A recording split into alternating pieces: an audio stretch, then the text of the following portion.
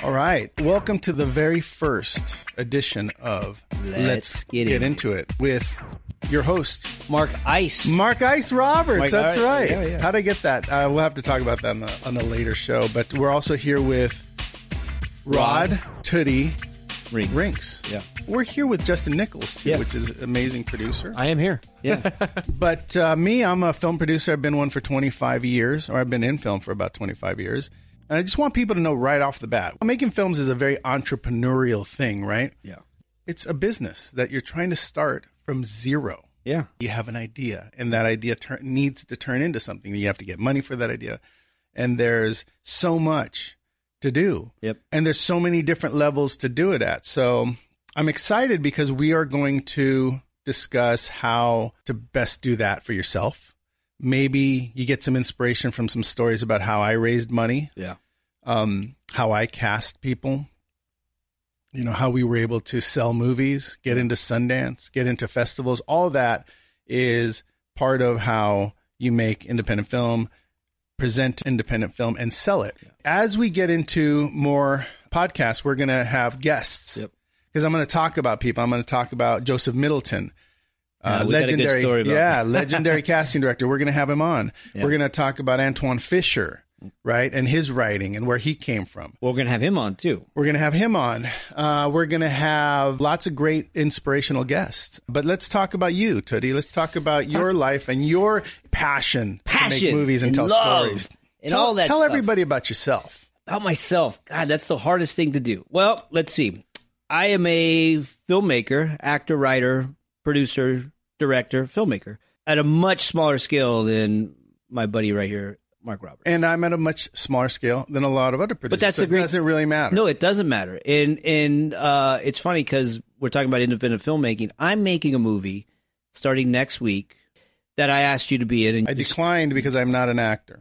But I'm making this movie. We know our limitations. Yeah, I'm making this movie for $10,000, a feature film for $10,000. But I wrote it to be made for $10,000. That's fantastic, by the way. You work in the entertainment industry. Yes, it's very important. And you have kids. You have a family. I have 3 kids. And during your downtime, you find an area to fulfill your passion, which is writing. And then you talk to people about potentially getting those writings produced. Yeah. And now you're producing one for $10,000. So let's just say that in itself is a pretty successful. It is. And here's the deal, too.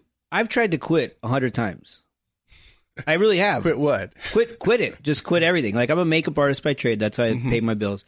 But I write and, like I said, produce and act. I have a film coming out in summertime. That you acted in. What's it called? What's the name of it? It's called Mob Town. It's with... Directed by Danny A. He's a buddy of mine. He will have him on. Successful guy.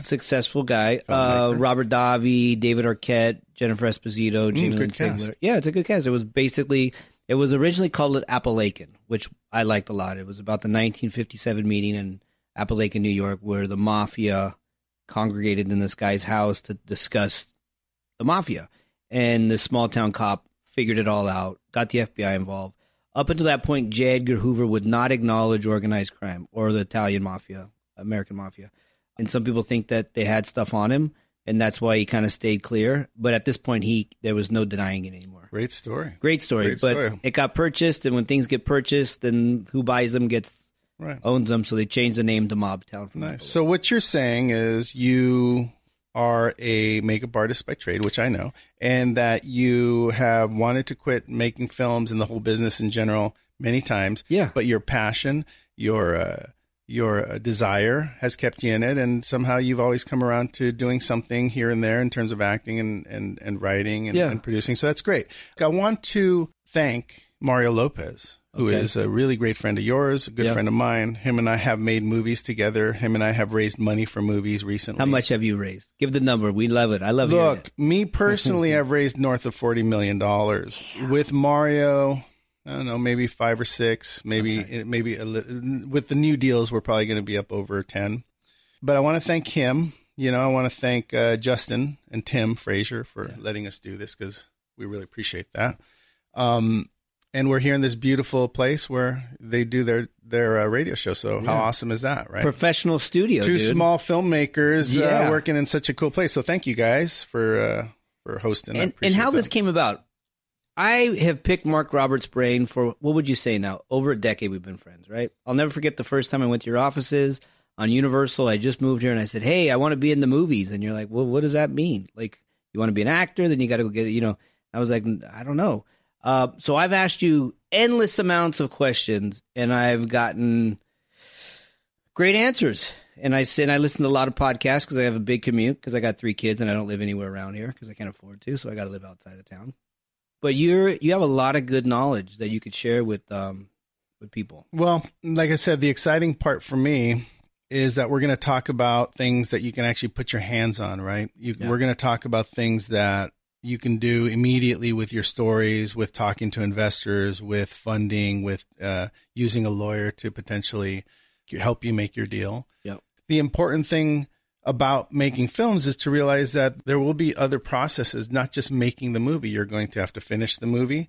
You're going to have to deliver the movie. You're going to have to get insurance for that movie. You're going to have to master the movie. I was talking to a director of a documentary I just did, and I said, we have to master the color.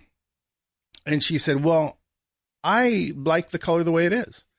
I said, I understand that, but mastering the color has nothing to do with what you or I like.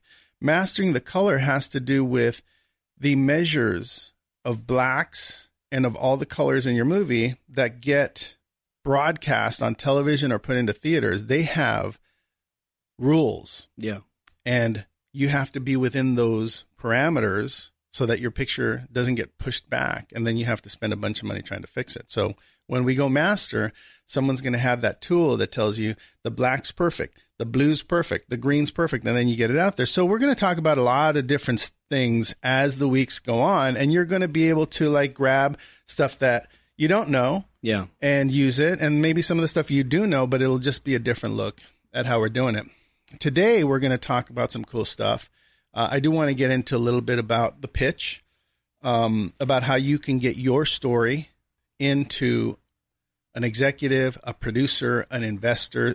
Very, very busy people are the people that are going to get your movie made. So how do you do that? I'm going to give you a little secret that I've used my entire career that has really worked for me, and it'll work for you too. A little bit more history on me. I've made about, I don't know how, I think I'm almost up to 20 movies now. Damn. Yeah, all independently. I've never used a bank. I've never used foreign distributors. A lot of producers and directors are really good at using foreign distributors or using banks, leveraging other movies. I've just never done it that way.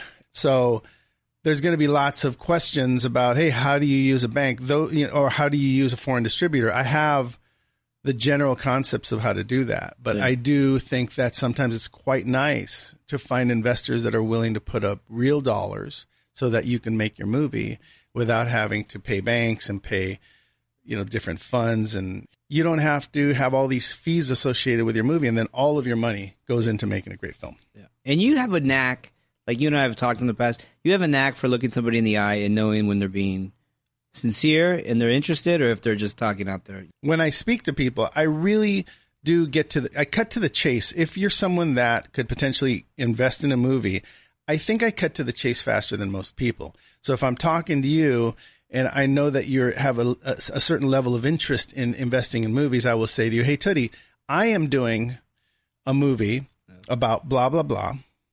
And I'm looking to do it soon, and I have this actor involved, and I have this director involved, and I'm wondering if you'd be interested.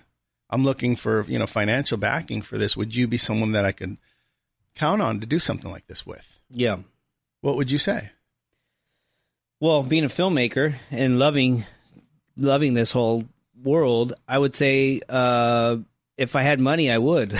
Right. So, exactly. So I know you're not going to be my guy, right? But there are people that immediately spark to an idea, spark to a story, and we'll talk a little bit about that in the coming podcast. We'll do a whole one about financing and about how to raise money and about how to close your deal. Right. A lot of times you get someone to agree to fund your movie in a conversation, but then you can't seem to get them to finish or cut you a check or, get to the next step. How do you get to that next step?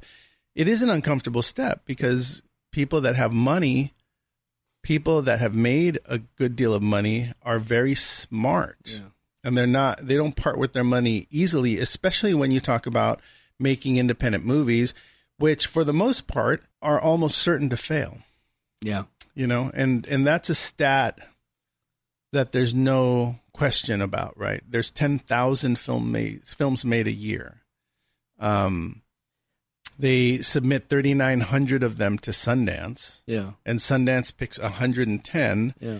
And of that 110, I don't know, probably 5 or 6 of them, maybe 10 of them get sold. Yeah. And the rest of them continue to sort of go through the circuit and maybe end up on one of the streamers or something like that. So there's not a lot of success. You have to be very careful. Can I pull us back a little bit on one thing that you told me a while back? I love the intro of Marco Antonio Roberts to the world when you were working at Macy's. Can you just let's common folk talk real quick?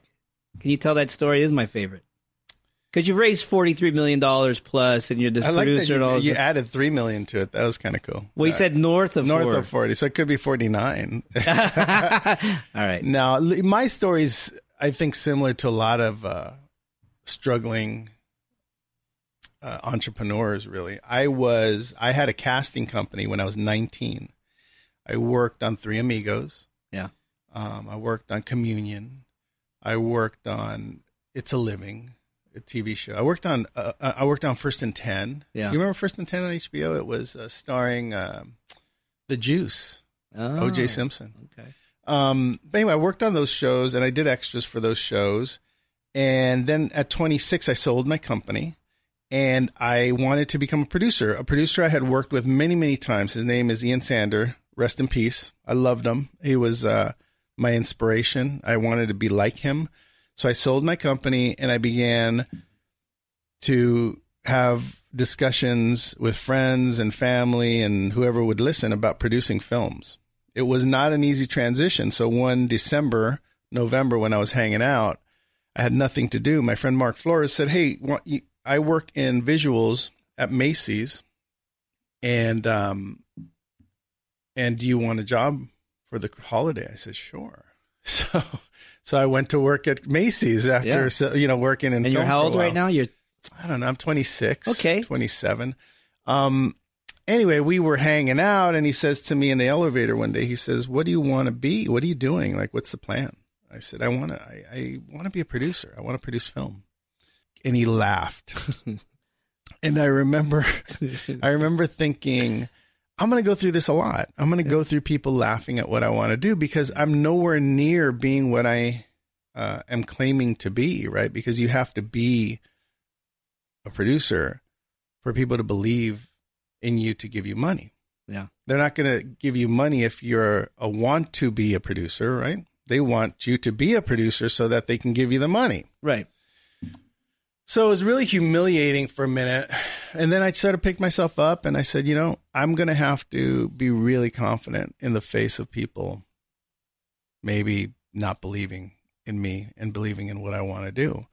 And I need to let it roll right off my back. I got to get right back to it. So I did. And a few years later, I partnered up with Lorena David, another producer. She's also a director. And we developed a film called Plump Fiction, which was a comedy based on Quentin Tarantino movies. We sold the script to Rhino Records and we made the movie. And it was the first thing we ever did. I must have been 30. And from then on, I just kept raising and making movies. Yeah. So look, for the important thing about the story is not my life, but the idea that my first movie that I sold, that I made, it created further conversations with other people about making movies. So every time I finished a movie and screened it, there was always another investor in that audience that came up to me and said, "Hey, yeah, what are you doing next?" Yeah. And I got the opportunities usually from the movies that I was working on. It'll happen as you continue to work. As you continue to do work, you'll meet people that are interested in you because you're showing talent, yeah, because you're showing the wherewithal to finish. Yeah. and because you're doing things that are hopefully very good. Yeah. And they and people appreciate it. Yeah. You gave me good advice last week because on my little $10,000 movie, people were telling, oh, you can't do it for that, and you need this, and all this technical stuff. And I was like, oh, my God. Like, I can't afford it, right? So I asked you, and you said, dude, don't worry about that. You're a filmmaker. Go make a movie. If it's good and you sell it, you'll deal with that problem. You'll deal with those problems when they come. The money will be there. Right. But just don't, because a lot of times you get roadblocks, like you said, and people say, oh, you need way more money. You can't. No, you need this and that. You really don't. Just go and do it. One of the biggest issues being a young filmmaker that's trying to do it for the first time and raise money for the first time is I think it's very difficult to raise money and pay yourself. Yeah. I think it feels fraudulent. Yeah. Like if I ask you for $20,000 and then I pay myself $5,000 of that, I think it's hard for young filmmakers to do that. I think you have to get used to the idea that you can't work for free just because you're asking someone to fund your idea, right? They're funding your working. So you have to get something. You have to get something out of what you're doing. Yeah. You know? You know, it's funny you say that because one of the guys who cut me a check, and I wasn't even pitching him, and I've been pitching him. He's a good friend of mine. He's a self-made dude. Ironically, when he was young, wanted to be a filmmaker. He wrote a script. It got some play. And then he realized it just wasn't his thing. So he went into different businesses and entrepreneurial stuff. And now he's worth a good amount of money. And so we were in Vegas one night, just him and I doing some stuff. And he asked me what I was up to. And I said, I think I'm going to try this Tarantino, or not Tarantino, Robert Rodriguez format, like mariachi, El Mariachi made for $7,000, blah, blah, blah. And so I started telling him there's a whole formula, like, you minimal locations, minimum characters, right, simple stories, things you have access to, all that stuff. Mm-hmm. So I kind of created this story. I'd been kind of like going back and forth in my head, and he started cracking up. And I was dealing with some health issues at the time, and I was in a lot of pain. So I was drinking tequila like it was water. Yeah, Casamaico tequila, by the way. Thank you. And then afterwards, he looks over and goes, I'll tell you what, dude, when you get back to my house, I'm going to cut you a check for $10,000. And I was all, what? Because it was 7, right? And I had another guy who was going to put up 5. He told me, I'll give you 5. You get the other 5 or whatever. He goes, I'm going to give you 10. Now you have 15 to make this movie. I want you to take 5 for yourself. Go to the doctor. And whatever's left, you wrote the thing, you're directing it, you're producing it, and you're leading it. So that's your fee. The rest goes in the movie. Right. So, I mean, I guess if he didn't tell me that, I probably would have put it all in, because you're right. I would have been, the guilt would have been like, but I am paying people. That's the thing. I'm not, with $10,000, I can pay. And like I said, my cast is small. I have minimal locations. It's character driven. $100, $120 a day, which is SAG ultra low budget. I mean, it's a non-union film, but I'm giving them something so I don't feel the guilt of like, hey, do you think you could stick around for like 20 more minutes? No, you're getting paid to do what you love. Well, congratulations. That's not your first time raising money, right? It's my first time raising money, yeah. Okay, everything else, so then congratulations, because that's how it's done, right? The next time we discuss this, you're going to say, oh, I was talking to someone and they're going to put up $1 million. That'd be amazing. I think that is a successful story, and that's how it usually goes. When I started, my first thing was $50,000. It was, I wanted to do a TV show. Nothing was going to stop me, right? Yeah. I probably should not have done a half-hour sketch comedy show, but that's what I did. And I found someone to support it, and I did it, and I never sold it. Yeah. But out of that came another investor who gave me, I think, $220,000 for my next thing, which I went to Mexico to shoot. Mm. And out of that came another guy for $400,000. So you just kept climbing. Yeah. And then it's funny because every step of the way I think, there's no way I'm going to ever get $1 million. Like, no way. Like, in my mind, that's how I think right now. It was always unbelievable. And then $1 million. Nice. And then $2 million. And then $4 million. And then $5 million. But it's all in our head. Yeah. If you have a good project, if you know what you're going to do with it, you could put the money together. Yeah. But it's scary. I understand. It's frustrating. It's scary. But I would say don't let anything stand in your way. Robert Rodriguez and Carlos Gallardo have the best story. I worked with Carlos on a movie. He was El Mariachi. He was the mariachi, right? He was El Mariachi. I did 2 movies with Carlos. And I met Robert, and I remember saying, what made you guys think you could do a film for $7,000? And they said, we didn't know any better. We didn't realize that there was more people involved in the film, because we would watch TV to frame our shots. We would say, like, oh, look how they're framing that shot in that movie. And we would just see the actors, and we would say, well, it's obvious there's a camera there. Yeah. And there's probably one dude holding the light. Literally, that's all they thought that was necessary. So they went forward and made it in that way. What they didn't realize is that they needed to do sound. They never imagined that. So they recorded the sound separately and then had to put it together, which is what ended up making Robert such a great editor. Because as the film went out of sync, he would have to cut and then resync. Oh, really? I didn't know that. So people ended up commenting and saying, what a great edited movie, new way of editing film. Oh, wow. Yeah. And all it was is that when it went out of sync, he had to cut. There was no choice. Yeah. But nothing stood in their way. They said, we have 7, let's make it. Yeah. They ended up making an amazing movie. And now, Robert's a legend and probably one of our finest filmmakers. Yeah. What's great, though, too, is I remember I was telling you about this, and you, like, smacking reality in my face, like always. I said, dude, $7,000. The guy did a thing 25 years ago, $7,000. That's really like, dude, that's like a lot of. And you're like, yeah, but it was $1 million in marketing. Well, yeah, that's why you know about it. That's true. They spent a bunch of money marketing it. They spent $1 million in post production fixing all of the sound and giving it sound effects and stuff. But in the end, but the foundation was there. The story was there. He did. Well, he made he had an eye for framing. He had an eye for framing shots. He had an eye for action. Yeah. I saw some of his home movies. They showed me some of his home movies where he just literally took like a Super 8, not a Super 8, a High 8, and shot like a guy getting on a motorcycle and taking off. But the way it was edited was really powerful, even though it wasn't shot on film. It was just like he would take the guy and all of a sudden you'd see like the ignition go and vroom, vroom, vroom, vroom, and it would be like these super fast cuts. Yeah. And then the bike would be gone, and you'd be like, you felt like you saw something special, right. Yeah. But it was all in the editing. He's a masterful editor. He also runs his own camera. And even when he got into doing big movies, I remember a story from Desperado. He was now working union. Yeah. He wasn't in the Directors Guild, but he was now working on this $40 million movie. And there was all these people and the unions, and, you're running into meal penalties. And so Robert went up to, I think, Salma Hayek and said, hey, are you willing to keep shooting? And she was like, yeah. And then he asked a couple of other actors, do you want to keep shooting? Yeah. So he said, give me the Steadicam. Oh. He put it on. Yeah. And they said, you guys could all go to lunch.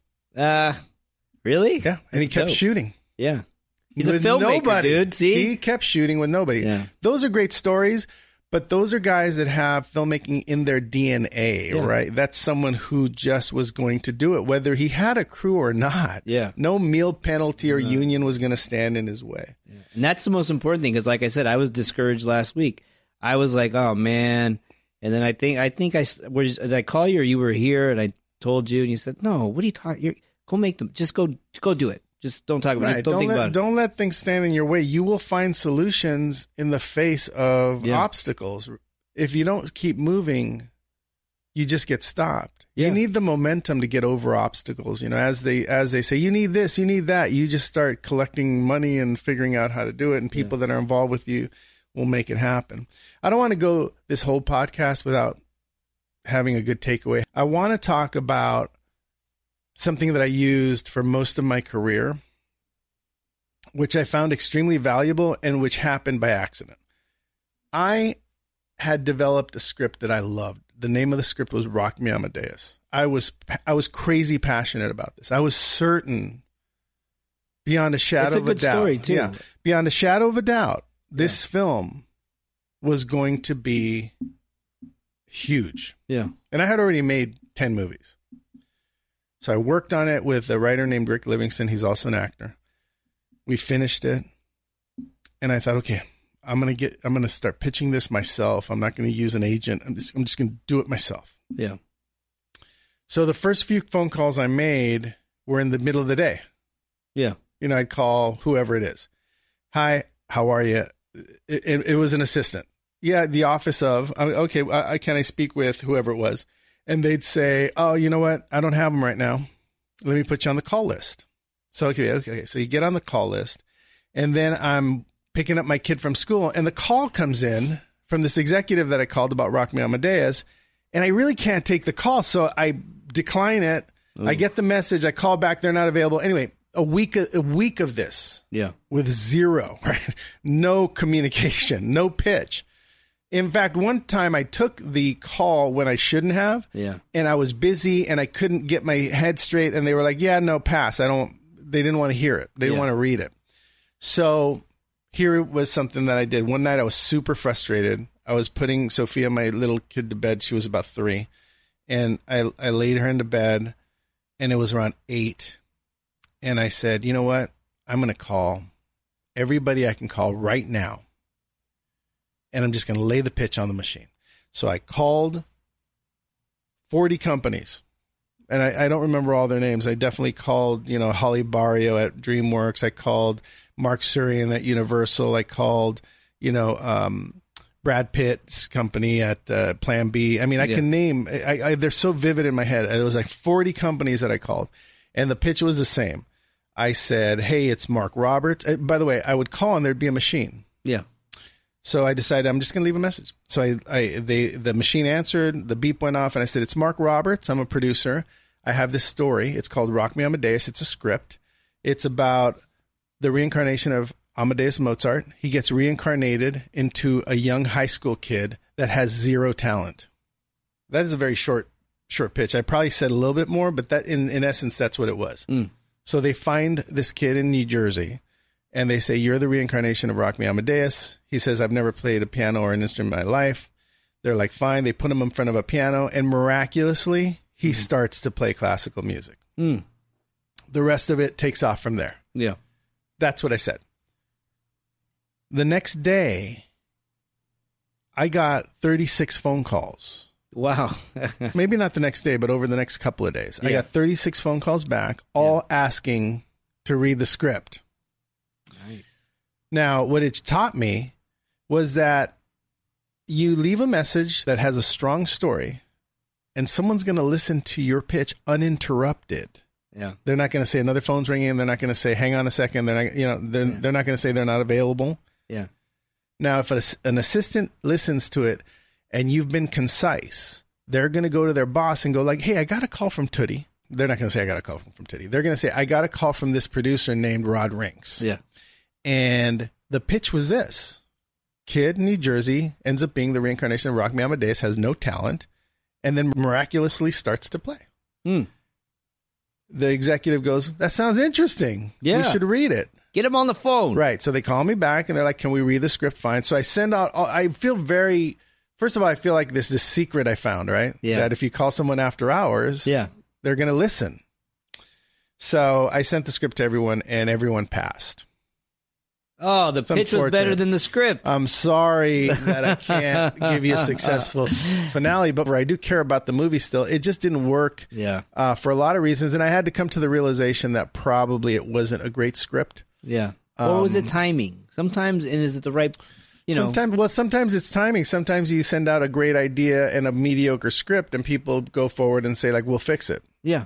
So it could have been timing. Yeah. But the important takeaway on that is that if you feel like you're not being heard because you don't have the stature for someone to pay attention to you, and you don't know the people, leave a message.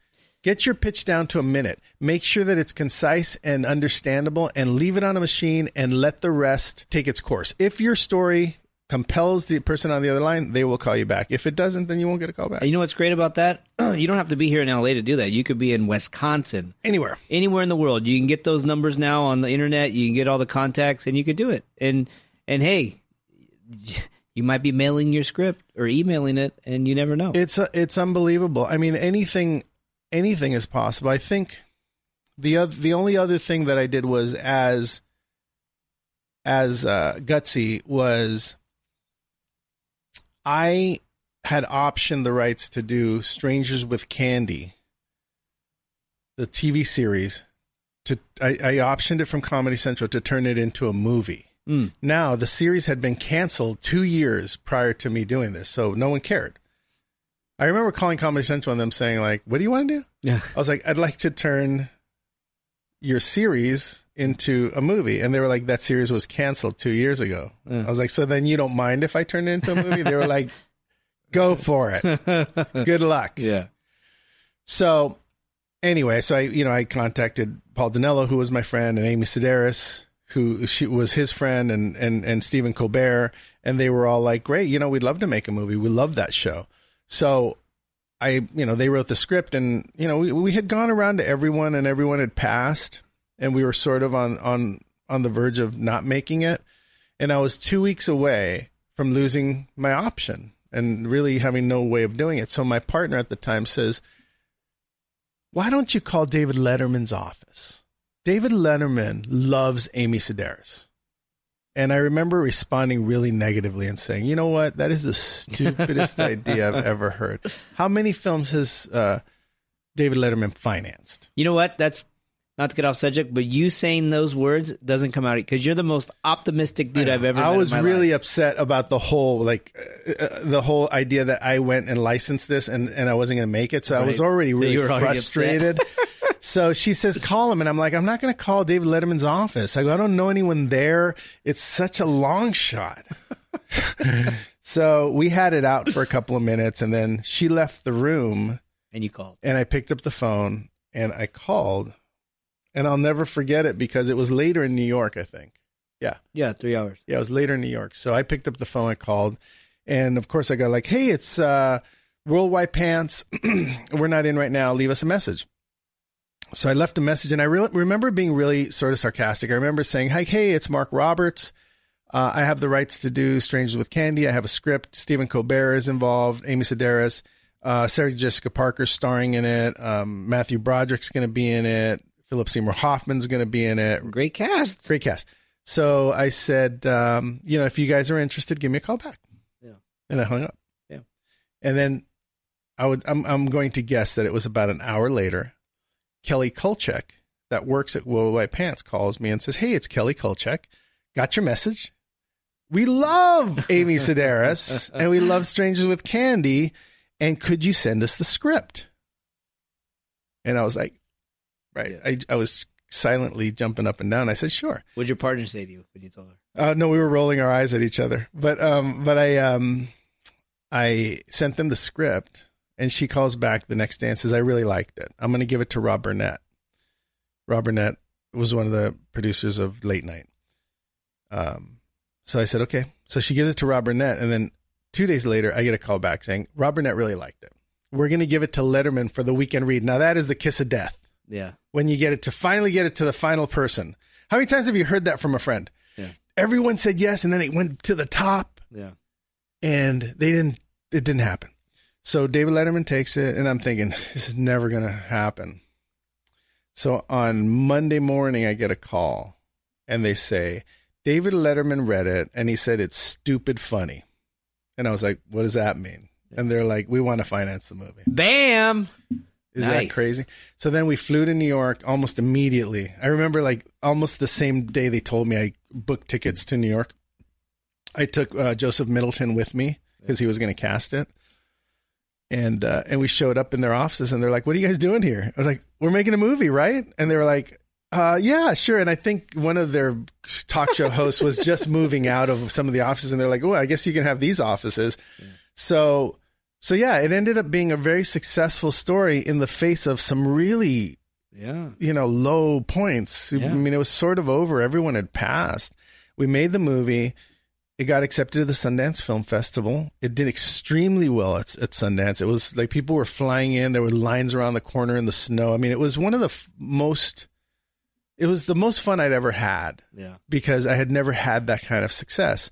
And it was all because I was open eventually to the idea of just making a phone call to a place that I thought was not the place to finance. And, if I have to be honest, I think in a lot of cases, the place you don't think is going to do it ends up doing it.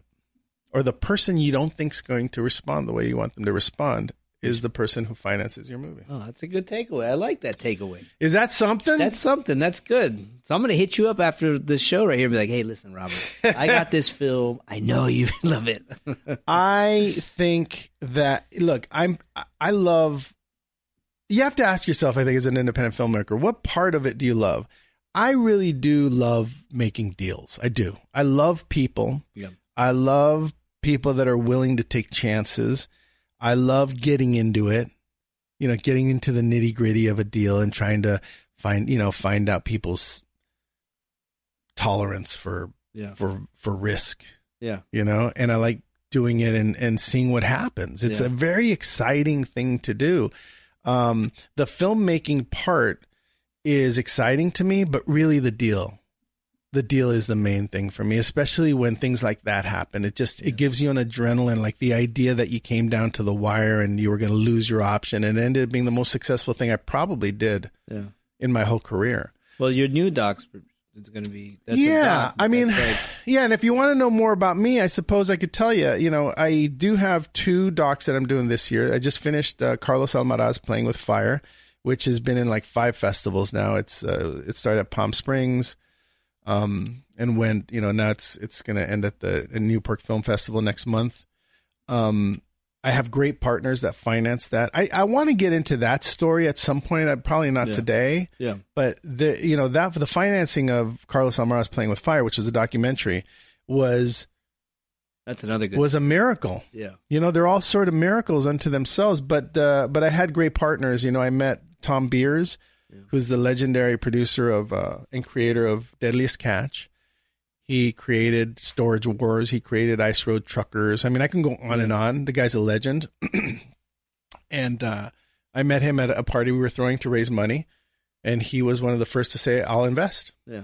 And then I got KCT interested because it's about an artist.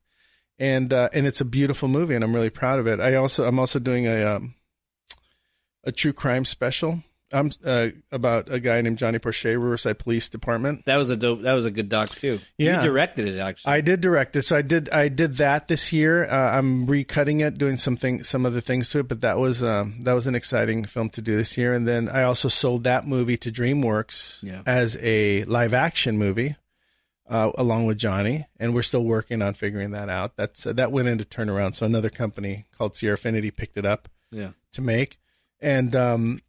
And Shia LaBeouf is in conversations about starring in it. And Janice, the director who directed him in Borg McEnroe, they're looking to team up to do the movie. So there's lots of stuff going on with that film. And we'll talk about all kinds of stuff as it comes up. But definitely, I hope that some of these stories gives you the hope to go out and try things that you maybe are not comfortable with, or look in areas where you think there's no cheese. Yeah, there we go. Right, the cheese. You gotta look for cheese. If there's no cheese there might, there's no reason to not take a look in other places that you just are imagining there's no opportunity, because there's opportunity everywhere. It's just sort of, you got to look for it, and you have to get used to being rejected. Yeah. I think I'm so immune to rejection that I don't even notice it anymore. That's how I don't get feelings anymore. Yeah, no, oh my God, you're totally feeling. No, that's goodness. you. Oh my goodness. If you're feelings, you don't belong in the film industry. No, you can't have any feelings. No feelings. But no, I do feel immune to it. I feel like I pitch people and I'll lose them. Yeah. And then, I feel like sometimes I lose someone in a pitch and then they come back. Yeah. It's the weirdest thing. Can you see it in their eyes? Yeah, I can see it. Yeah. I can see me starting to pitch, and I can see them start to think, oh my God, I'm getting pitched. Yeah. And then they start to get into the story, and their head comes back, and a twinkle comes back. You're very good at pitching. And then their life comes back. Yeah, you gave me that pitch yesterday when you and I were arguing about something, and you said you do this thing where you get quiet and you like lick your lips and you look down and you go, okay. No, hang on. This is funny. This is really good. But you did it so well, and I knew what you were doing. I'm but you're just surprised you brought this up. But since you did, let's talk about it. Nichols, this guy was pitching me a story, and I was like, he was like, what do you think of it? And I said, it's okay. It's great. Beautiful. It's a great. No, I said, it's okay. And he was like, why? Why do you think it's just okay? I said, because it's about a guy, you know, who kind of is a vigilante, and he goes and kills people because his cousin got killed. It's not a great pitch. So then I said, listen to this pitch. Like, what if you heard someone that walked into a room and sat you down and said this? A scientist finds a way to clone dinosaurs, and then clones dinosaurs and puts them in a park. And then the chaos theory happens where things go very, very wrong, and the dinosaurs get out and start attacking people, and then it takes off from there. Would you buy that? Yeah, I think it's called Jurassic Park. Right. We know that, Nichols, but mine's much better. But that is a heck. I would have loved being a fly on the wall when that guy said to Spielberg, I'm writing a book. Well, what's your book about? Yeah. And then he tells him that. And you go, there was no way that guy was leaving that room without a deal with Steven Spielberg to make Jurassic Park. And that's, you know, if you think about that, you can't be Jurassic Park. Not everyone can be Jurassic Park. There's no formula. Right? That was just that was a moment in time. That dude thought of something that was so powerful. So the idea is find a project that has a powerful story that impacts people. Yeah. If you don't have that, you will know. If you're not honest with yourself, that's when you start doing pitches and doing scripts that aren't going to move the needle for you or for anyone else. Right. My scripts move the needle, player. I'm telling you right. Well, look, we'll get into lots of things on Let's Get Into It. We'll talk about independent film. We'll talk about being an entrepreneur. You can specialize in different areas. You should decide what genre you want to be working in so that you can specialize and understand when you sell a certain kind of movie, how to come back and sell that same kind of movie. I made many, many mistakes, and we're going to talk about them in the future.